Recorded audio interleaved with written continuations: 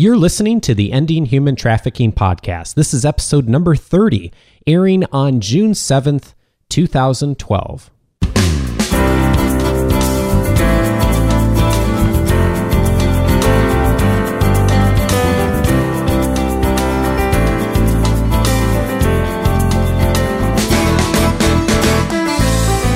Welcome to the Ending Human Trafficking podcast. My name is Dave Stachowiak. And my name is Sandy Morgan. And this is the show where we empower you to study the issues, be a voice, and make a difference in ending human trafficking. And Sandy, speaking of making a difference, I'm so glad that we have someone with us today that has been making a huge difference. And last episode, number 29, we talked about how to lead community advocacy. And this episode, we have a great example of someone who's been doing that and forming some wonderful partnerships.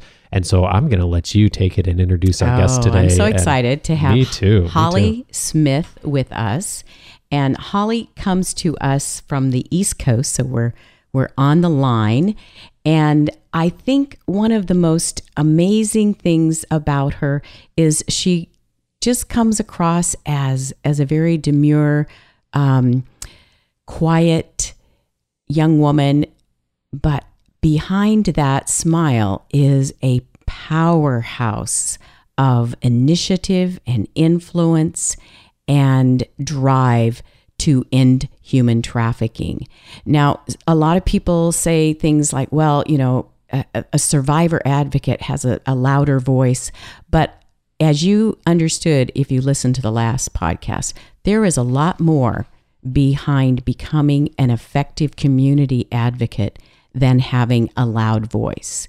It takes a lot of preparation and studying and developing the growing trusted relationships so that people invite you to share what you have to share. And just as a point of making a little more of an emphasis on her credibility, Holly was invited to provide testimony for a congressional hearing. So her voice is recognized nationally. Holly, welcome. We're so happy to have you. Thank you so much for having me. Thank you so much for that introduction. That was really thoughtful. Oh, well, I'm very excited to have you here. I think that probably when you were a teenager, you probably never had a dream to go and give testimony for Congress. No, oh my gosh. If you told me that I was going to do that even a year or two ago, I would have never believed you. And was writing for the Washington Times ever on your list of dreams? You know, I've always wanted to be a writer, but my advocacy has taken me in this direction where I'm now writing for the Washington Times.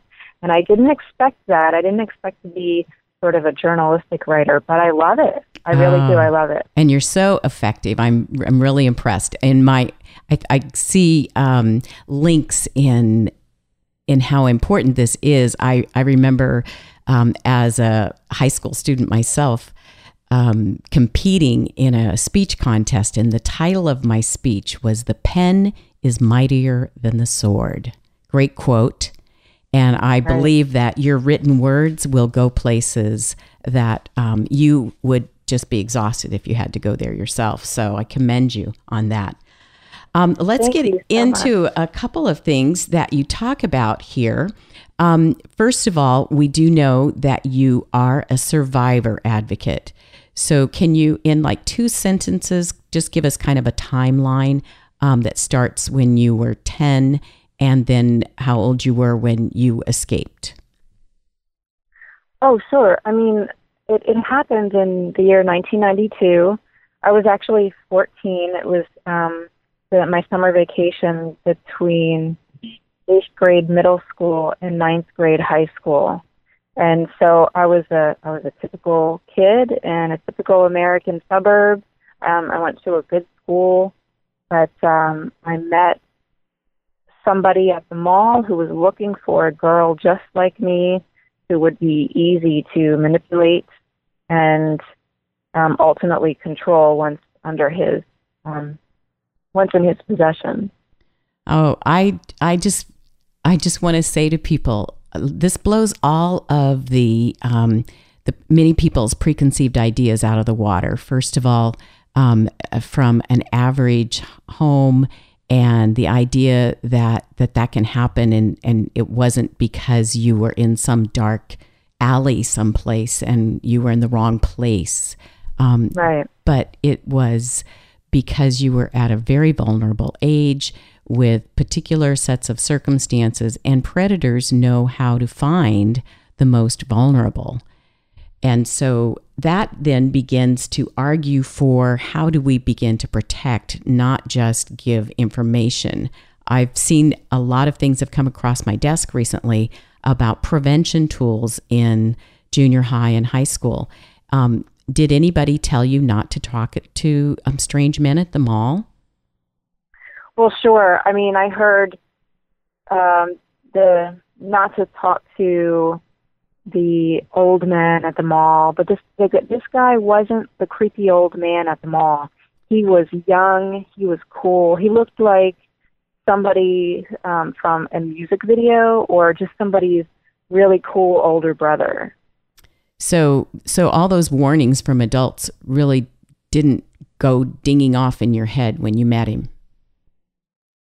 No, they didn't. I mean, I think that when I first met him, I was leery at first. He called me over to him in the mall, and I actually shook my head at him at first. But then I wound up walking over there because I think that I was intrigued by the fact that this cool-looking guy picked me out of the crowd and not one of my other friends. You know, I always felt less pretty than my other friends and less cool, and so I felt special that he had pointed me out and asked me to walk over. So now, knowing what you know, do you feel like he was being pretty intentional by singling you out of that group? Absolutely. I was sort of shuffling behind my friends. I think that I displayed like that I was going through some depression. I was definitely struggling with the transition from middle school to high school. My friends were changing. I was afraid of the kids in high school. And he was definitely able to pick up on that. So one of the things about your story that really struck me was the role that teachers played in your life. Can you tell us a little bit about that? Sure. I had wonderful teachers through elementary school, middle school, and high school. My teachers in intermediate and middle school, they really tried to help me. This was before I was trafficked. They could see that I was in trouble, but they just didn't know how to help me, and I couldn't tell them. I was unable to articulate what was wrong. I think I didn't understand what was wrong. But after the trafficking, teachers throughout the different grades and the different schools that I attended, they all helped to keep me moving forward. And I definitely strayed from the path a bit, but they all helped me to head in the right direction. And ultimately, they helped me go to college. Wow. Where did you go to college? I started out at Ocean County College in Toms River, New Jersey. And then after 2 years there, I was accepted into the Richard Stockton College of New Jersey for the biology program. Wow. That's amazing. That is so amazing. Teachers have so much influence. Now, I want to read a quote from your most recent column in the Washington Times. It says, "These teachers wanted to help me. They just didn't know how." What can we do to change that? I think that I'm going to work my next column to have some tips for teachers. And I think for me, the most important thing that comes to mind is to know your local volunteer programs. A program like Big Brothers Big Sisters would have been perfect for me in intermediate school or middle school. but I didn't even know it existed until recently.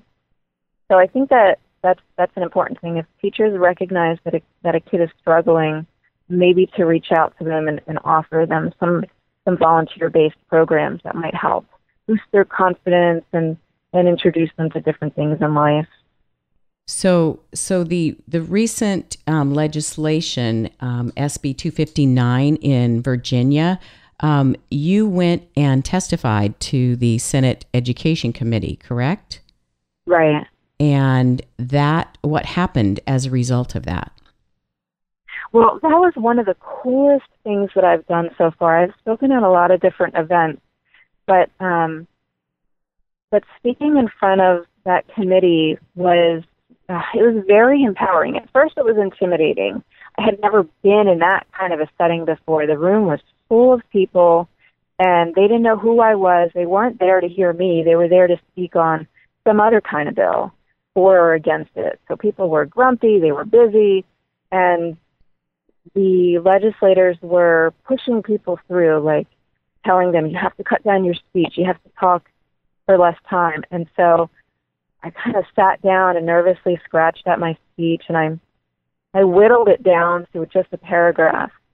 And when I went up to speak, I was really nervous, but I walked away feeling so empowered because it passed unanimously, and I made a difference. I really felt like that speech was going to go to some greater good. So what did that bill eventually entail? So it was signed by Governor Bob McDonnell on Tuesday, and it requires the Department of Social Services and the Department of Education to supply teachers with resources and with prevention strategies. Wow. To fight against trafficking. So that would have helped me so much. And I think I'm going to try to work with the Department of Social Services and the Department of Education on coming up with these materials. But I would recommend that in the prevention strategy that teachers know their local volunteer-based programs.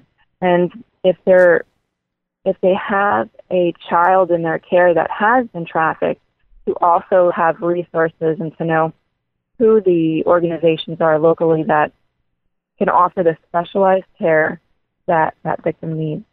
Okay. And when you talk about specialized care, I think you're kind of pointing towards some of the developmental issues that anyone who interacts with this victim will have to consider. And one of the aspects that we've talked about a little bit before is the idea that a 14-year-old girl who has been through this experience is very likely to deny everything. Is that correct?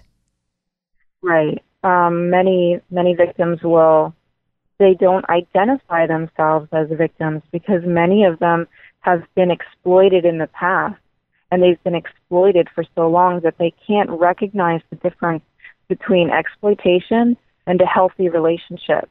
And those are the kinds of kids that these traffickers are looking for, so they can manipulate them. It's easier to manipulate them. So how would a teacher identify a student in that kind of situation if the student won't even acknowledge that this is happening?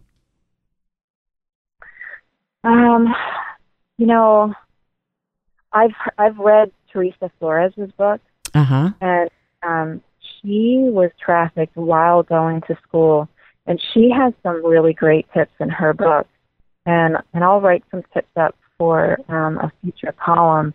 But I wasn't trafficked while I was going to school, so I can't give a lot of tips for that from my experience, but I could say as far as prevention strategies, I would look for girls who are followers. I was a follower in intermediate and middle school. I didn't have a solid self-identity, so I was always going along with the crowd. And my teachers recognized that because it's in my report card. So that's why when I was introduced to trafficking, these these traffickers, there was a female there, and she bonded with me, and that was important. That role of hers was important with me in getting me to follow along with what she was telling me to do. Okay, I don't think I knew that part of your story. So the traffickers had a woman in their group? They did. There were actually 3 traffickers, one that I met at the mall, and we exchanged phone numbers, and I thought that I was talking to that man over the next 2-week time period.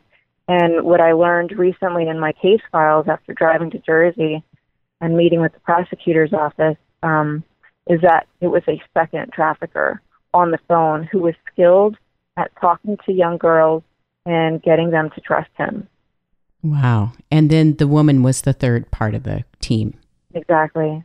And did all of them go to prison?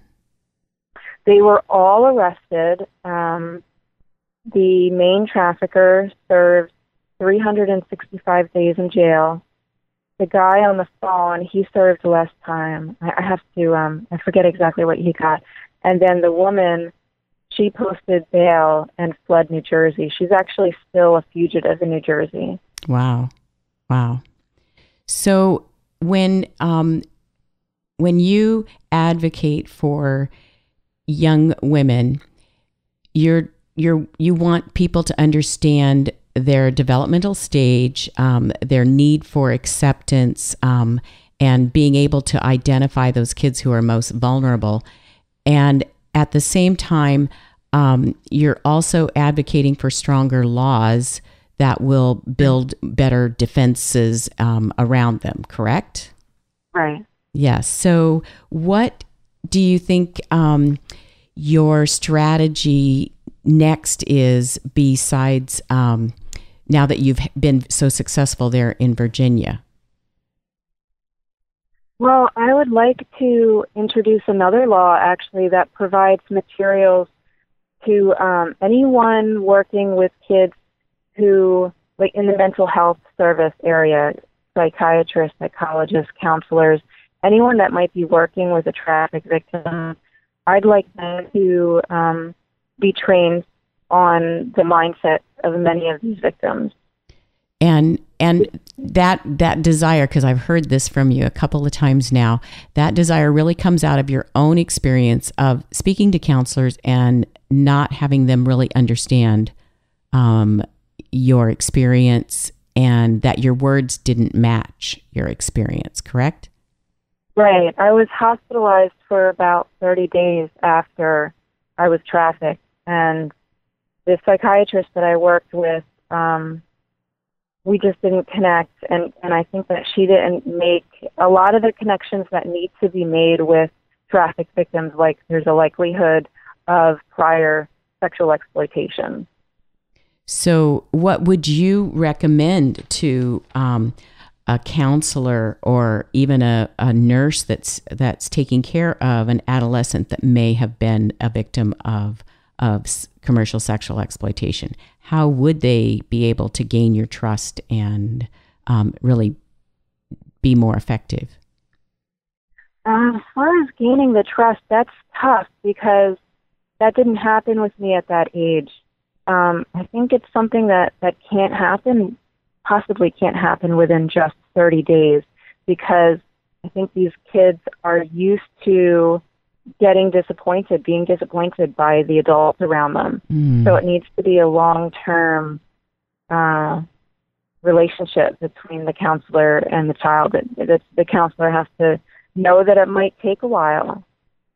So can you explain to me what you mean by used to being disappointed? Well, there were a couple of times that I reached out for help from adults before I was trafficked, and it didn't go well. One was a teacher, one was a family member, and one was a social worker. And they just, the situations weren't handled well, and what I learned from it was not to trust adults with that really personal information and just to kind of internalize it. So if the someone finds that's a practitioner that's working with adolescents and they're a nurse or a school counselor or it somehow will engage. Maybe they're an after-school volunteer.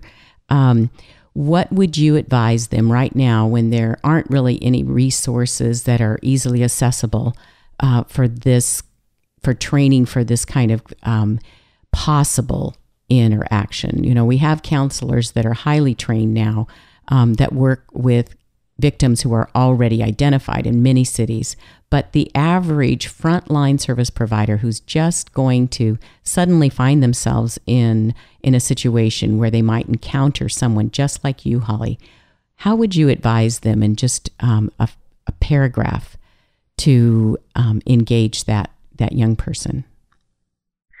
My best advice would be that there is probably something that girl or boy is dealing with that happened long before the trafficking. And so trying to talk to them about the trafficking is only scratching the surface. You need to go a little deeper, a little further into their childhood and ask questions about how they were raised and was there some sort of exploitation at any time in their past. I think that they need to deal with those issues before they can recognize themselves as the victims of trafficking. So that was pretty much the process that helped you move from victim to survivor? Right, yeah. It's what really helped me was meeting other survivors and hearing similar stories. I think that if I had met a survivor at 14 and heard his or her story, then I would have been able to identify myself as a victim of this kind of crime. I would have been able to, I don't know, I think that would have had a big impact on me. Okay, and that makes a lot of sense. I really like what you just said about meeting a survivor because then you have a place to identify those kinds of issues. And we're always talking about having role models in front of our young people. We're talking about, who are the role models for your teenagers, and they're music stars, pop stars. They may be promoting media agendas that are really counter to what we're talking about here and may actually be exploitative. So how do you think we can do a better job getting your voice out there into mainstream media so that you are a role model for kids who may become vulnerable and may be in a place where they're very likely to be targeted to be exploited? I encourage parents and teachers and or any organization that deals with kids to check out their community and look for young adults that are active in some sort of organization, positive organization, not just promoting music or they're really making a difference. And I would bring those guys in to speak to the kids and promote sports role models, fitness role models, get them into the schools, get posters of them up. So are you going to have posters of you, Holly? Are there pictures of me on my website? No, I'm just joking, but it's like, I think I'd like to have a Holly poster for my office.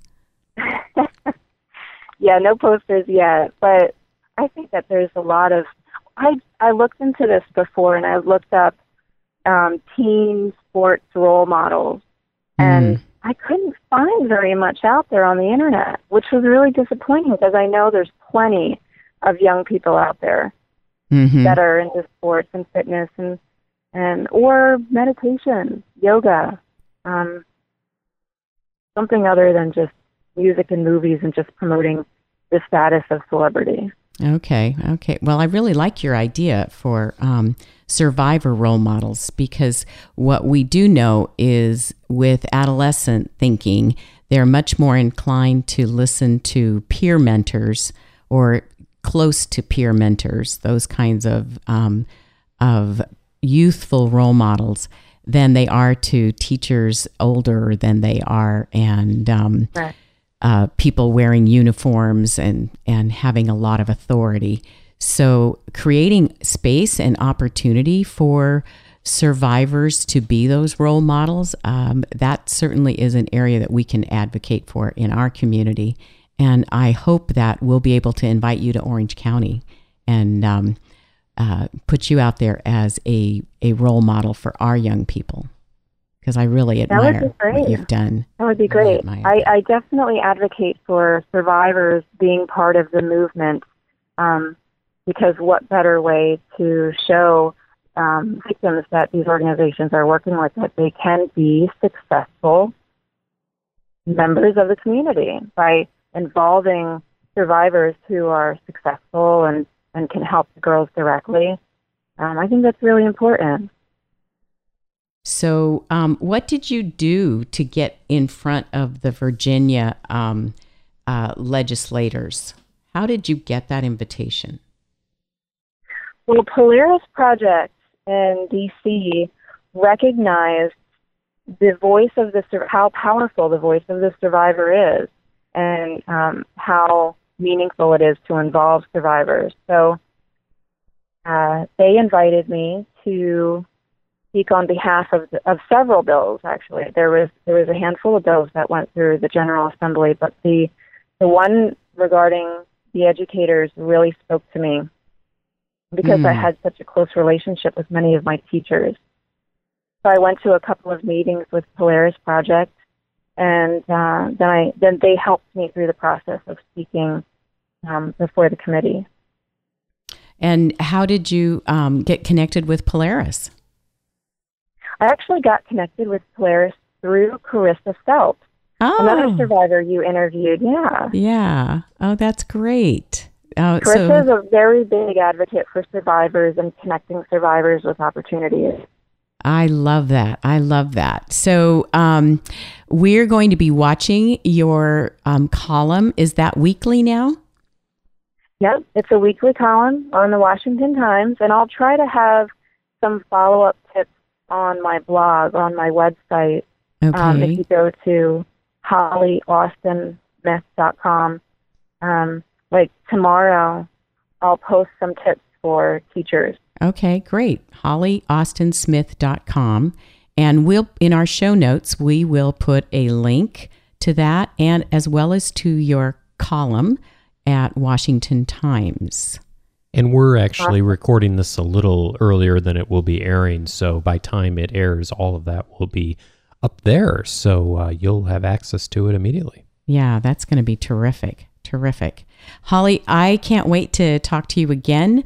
We will plan some other opportunities for podcasting together, and we will find new opportunities for taking some of your ideas and seeing how we can implement them here in our community in California. It's innovative and refreshing and encouraging to hear your voice, and we're very, very excited about the future and what you're doing on the East Coast. Great. Thank you, Sandy. Thanks, Dave. You're welcome. And, I just am so inspired by the work you're doing, Holly, and I know many of our audience members will be as well. And so if you are listening to this conversation today and have questions or feedback about the conversation or want to know more, and of course we're going to aim to have Holly back here, but we'll of course get her in touch with any questions, comments you have. So by all means, feel free to give us a call at our listener hotline, 714-966-6361, or you can always reach out to us by email, and our email address is gcwj@vanguard.edu, and of course that stands for the Global Center for Women and Justice, which sponsors all of the work we do, and which is the center that Sandy directs at Vanguard University here. Thank you, Dave. And Holly, again, thank you so much for being with us today. Absolutely. Thank you. Thanks to you both, and we'll look forward to talking with you again in 2 weeks for our next episode. Take care, Sandy. Bye-bye.